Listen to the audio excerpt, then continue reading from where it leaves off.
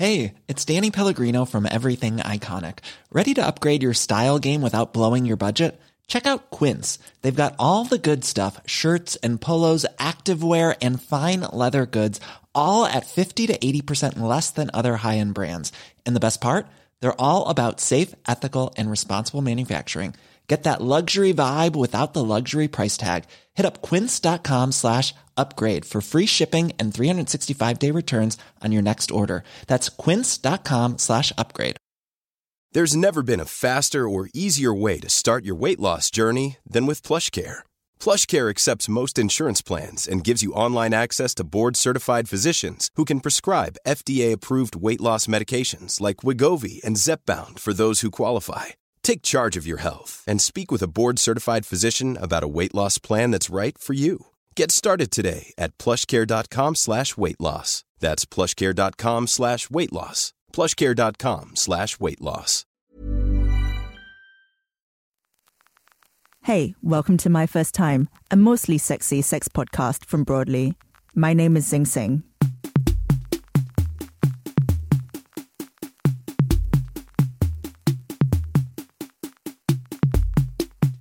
I shouldn't enjoy this kind of stuff because it reminds me of things that happened to me when I was raped.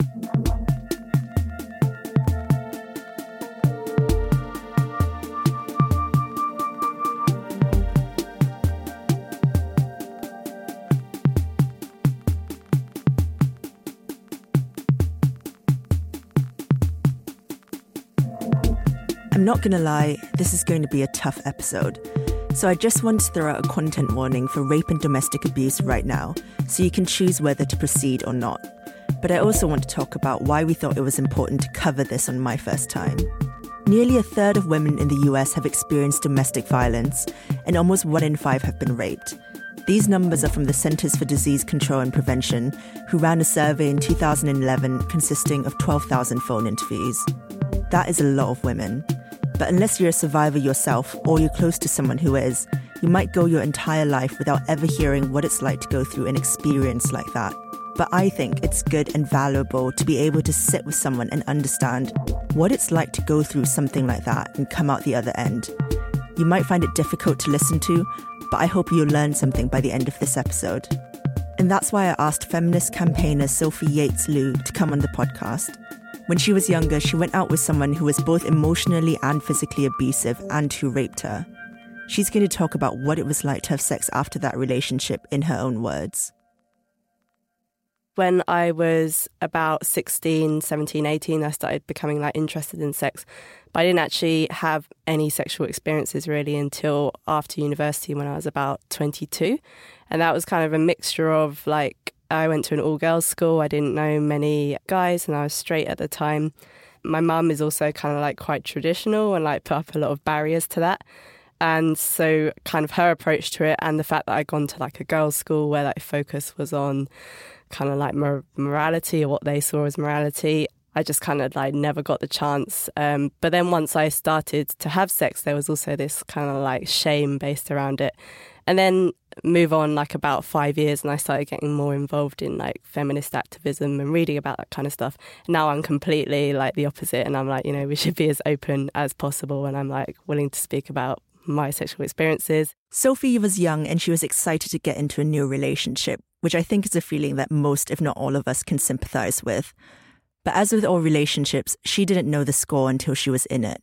The person who I was in a relationship for those 5 years, we were really similar and we had a lot of interests in common. How he came across to me when we first met and also most people most of the time was he was really sweet and gentle, kind of camp as well, which I think people didn't expect because during that 5 years I didn't really tell anyone about what was going on really, but I hinted at it or a few people knew bits. Once I came out of it, I started being really honest about it. And we had obviously a lot of mutual friends that were completely shocked. And they were I never thought he would be the kind of person to do that. He had a lot of mental health issues, which people kind of had recognised, but they never thought he would take that sort of out on me. And that's kind of one of the reasons why I found it so difficult to leave is that he had kind of two sides, Before Sophie gets into the details of her attack, I'd just like to flag up again that some people may find what you're about to hear upsetting because it's pretty violent. We had like a really bad argument, and he was kind of like looking for a way to sort of like punish me, I guess, or like teach me a lesson. So he was working at a bar at the time, and he texted me saying, "Can you come to see me on my lunch break?" And I thought, oh, you know, he wants to try and make up, or we're going to like talk about things. But what he did was he told me to go like outside. There was like a wooded area behind the bar. He was like, "I feel bad, I want to have sex." And I was like, well, I don't really want to. It's like behind this like dingy bar that you work in. And it was the middle of the day as well. It was like 1 p.m. maybe. And he was like, "I don't care." He was like, "Just like get down like on your knees." At first he was like, told me to get on my knees and like forced me to like give him a blowjob. So he just like forced himself into me. And then he got me to turn around and like had sex on me. I was crying at the time as he was doing it. When I look back on that now, it's quite obviously, even though he asked me to do it and I didn't, that's not like consent. For about 4 years, like I didn't really, I didn't make that connection. I never said like, oh, I've been raped. I never thought that. Just felt kind of used and a bit sort of like dirty, I think. Not that like the context or setting of any kind of like sexual harassment or rape makes it any better or worse. But what like kind of made it worse for me was the fact that it was kind of like outside and the fact that it'd been like he was doing it to kind of like make himself feel better, but also punish me, and like in a way which kind of like I knew he made me feel degraded, and he was like sort of aware of that. So I just felt all of the things that I guess that he wanted me to feel. Not all abusive relationships involve rape or sexual assault, but what is common is that most survivors don't think the person they're with will turn out to be as unpredictable or violent as they eventually do. And it's something we'll come back to later in the podcast. I just thought, you know, we're in a relationship and this is just like an extreme argument or like something which might happen in an extreme argument. I think the fact that it was my first relationship and that I just was like kind of really inexperienced with relationships in general kind of like definitely meant that I was kind of like more keen to hang on to it and also more forgiving of things which I thought might be kind of normal within relationships. I'd had boyfriends when I was around 16 or 17 for like 2 or 3 months, and that was it. A lot of people I'd known had been in like quite long relationships by the time they're in their early 20s, but I kind of had nothing to compare it to. And because all throughout university I did want to be in a relationship, but it just never happened. So I think that made me more willing to cling on to one when I did get into one, because I was like, oh, you know, imagine if I have to be single. Not that there's anything wrong with that, but at the time I was like, imagine if I have to be single for another 3 years after this. Sophie was young, she was in her first long-term relationship, and it had turned violent. She didn't at the time have the vocabulary to understand it as abuse or rape, but she knew that she was unhappy. So she did something that you might not necessarily expect. I think having that brief kind of like fling, it definitely made me feel like empowered. It felt like something I was doing for myself, and also kind of felt like in a kind of like nasty way, like it felt like kind of like a sort of small bit of revenge, like even though he didn't know it was happening. It was kind of like, it felt good to be doing something for myself, and kind of like something which I knew that he would hate me doing as well. Listening to Sophie, it sounds like cheating was something she had to do. She needed at least some brief respite from her relationship. So when I was seeing this other guy, the abuse was continuing. It was pretty much the same. It was just physical by that time. So after the first 6 months that we were together, there was no more sexual violence. It was just all like, you know, he'd do stuff like hit me or like throw stuff around, bits of furniture and that kind of thing. But that carried on like throughout, and it was like throughout the relationship. This issue of like being able to afford rent was like huge. A lot of the times, only one of our names would be on the contract of where we lived, and like a few times it was like me, and I was kind of like worried that we lived in like various places. I think we lived in like 6 different places in 5 years. I was kind of like worried that he would just like leave and not pay, any portion of his rent. In hindsight, like I probably could have scraped together the rent, or like, if I told my family, I'm sure they would have like supported me. But I was just kind of like, didn't want to like seek help from that kind of support at the time. Sophie's abusive partner kept finding ways to pull her back in. But by this point, she was well aware she needed to get out of the relationship. Our contract where we were living was coming up to the end of the tenancy. And I was like, I remember having the conversation. I was like, I don't think we should renew this. I didn't say that we should break up, but I was like, we should live separately until we can sort our problems out. My plan was to just break up completely, but I was kind of like nervous to say that. So I kind of like pretended like, we're going to come back together at some point, but after, it's better. So that kind of gave me a really convenient like timing, like, and like, yeah, deadline on it. When you're younger, sex can be difficult to figure out at the best of times, let alone when you're dealing with complex trauma like Sophie. You need, at the bare minimum, a partner who's able to listen and understand what you've been through. The first time afterwards, it was nice that I was with someone who I knew was completely safe and like had been completely like appalled at like what had happened to me, and like had been like serious about it and hadn't just kind of like brushed it off.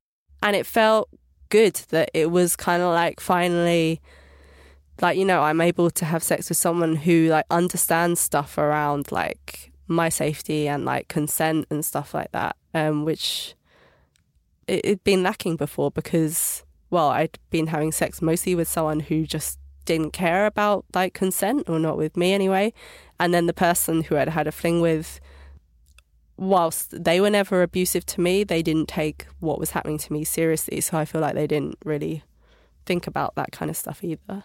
Sophie spent 5 years hiding or only ever half alluding to the abuse she'd been through.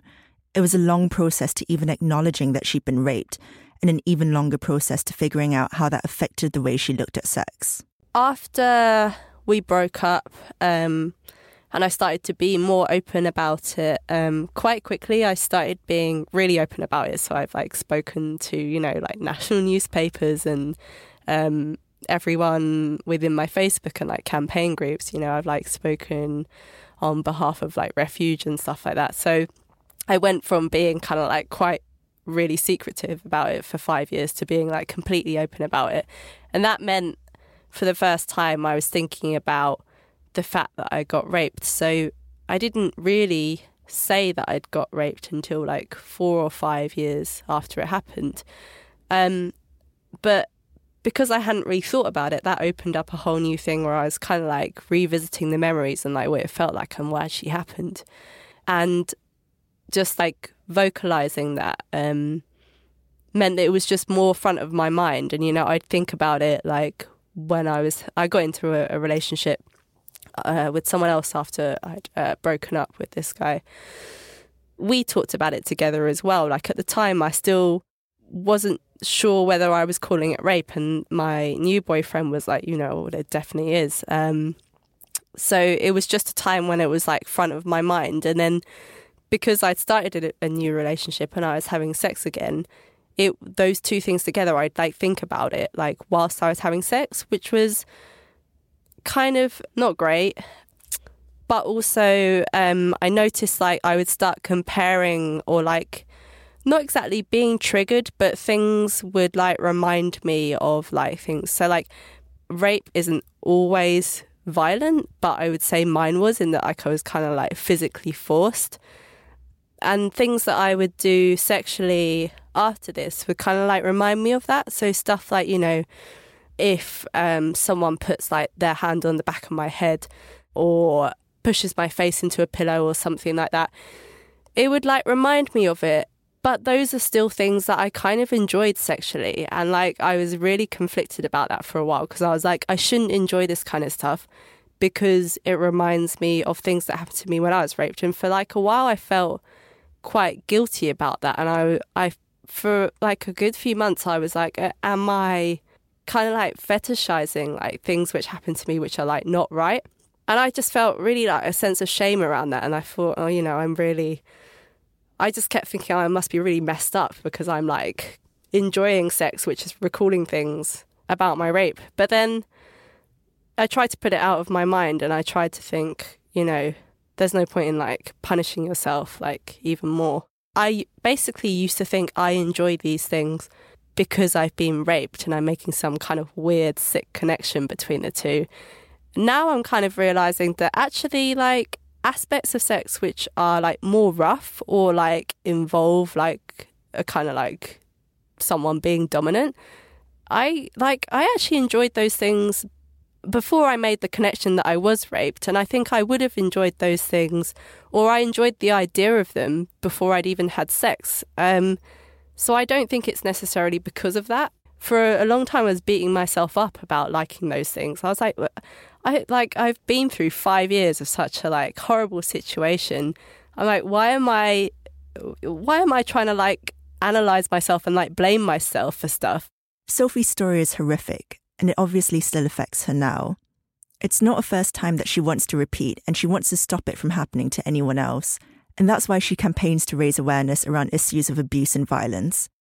My advice for anyone who's experienced sexual violence or domestic violence and is entering a new sexual relationship where it's good, definitely just be open about it. I find now that like there's times where I really want to talk to my current partner about things sexually, and I find myself thinking, oh no, that's a bit awkward. And that's something I'm working on myself. Like, I'm not perfect at it. And I think even as like open as I am about things like sexually, it's still kind of like, it can still be awkward, and like to be kind of okay with that awkwardness, but not that be a barrier to you talking about it. Thinking about what's okay for you and what you kind of like might not want to happen. For example, if there's certain things sexually which are like triggering to you, I think it's completely fine just to say, I don't want this to happen.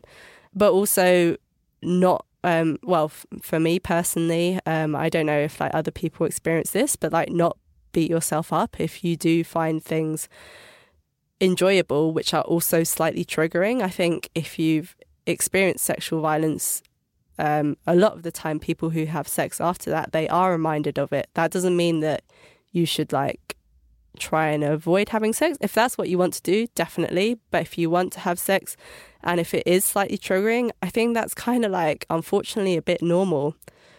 And if you're like the partner of someone who's been experienced sexual violence, I just say like make sure that they know that, you know, you're willing to like listen to what they want. I'd say like try and create the environment where they can speak out about it, but don't also like push them for information. Some survivors don't want to talk about it. Like not everyone is like me and like just talks to anyone about it. Personally, for me, that was like really helpful in my healing. But some people are much more, you know, they deal with it internally, or they'll, you know, see a counsellor and be more private about it. And that's fine. So just respecting that and realising that it is kind of like hugely important. And like survivors often think about this kind of thing all the time, not just when they're having sex. You know, there's certain things which will remind me of like the sexual violence or domestic violence I experienced, which are completely like mundane, like, you know, a certain shade of like a certain colour coat, which will remind me of it, or like a certain like table from IKEA, which like, you know, is like really common. And like every time I see it, I'm like, oh great, I'm reminded of that. So like those kind of things are constant and not just like happening in the bedroom. Before we end, I'd just like to thank Sophie for sharing her story with us. If you've been affected by rape or sexual assault and want to speak to someone about it, you can call RAIN's hotline in the US on 800-656-4673. If you're in the UK, you can call Rape Crisis on 0808 802 9999.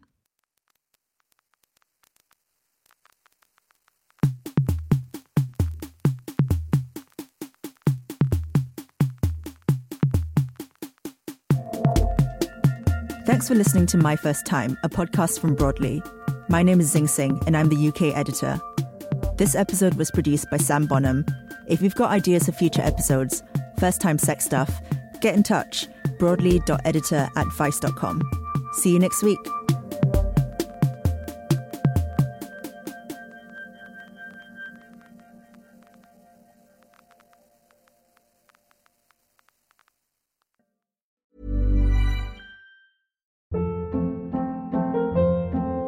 Hold up. What was that? Boring. No flavor. That was as bad as those leftovers you ate all week. Keke Palmer here, and it's time to say hello to something fresh and guilt-free. Hello Fresh. Jazz up dinner with pecan-crusted chicken or garlic butter shrimp scampi. Now that's music to my mouth. Hello Fresh. Let's get this dinner party started. Discover all the delicious possibilities at HelloFresh.com.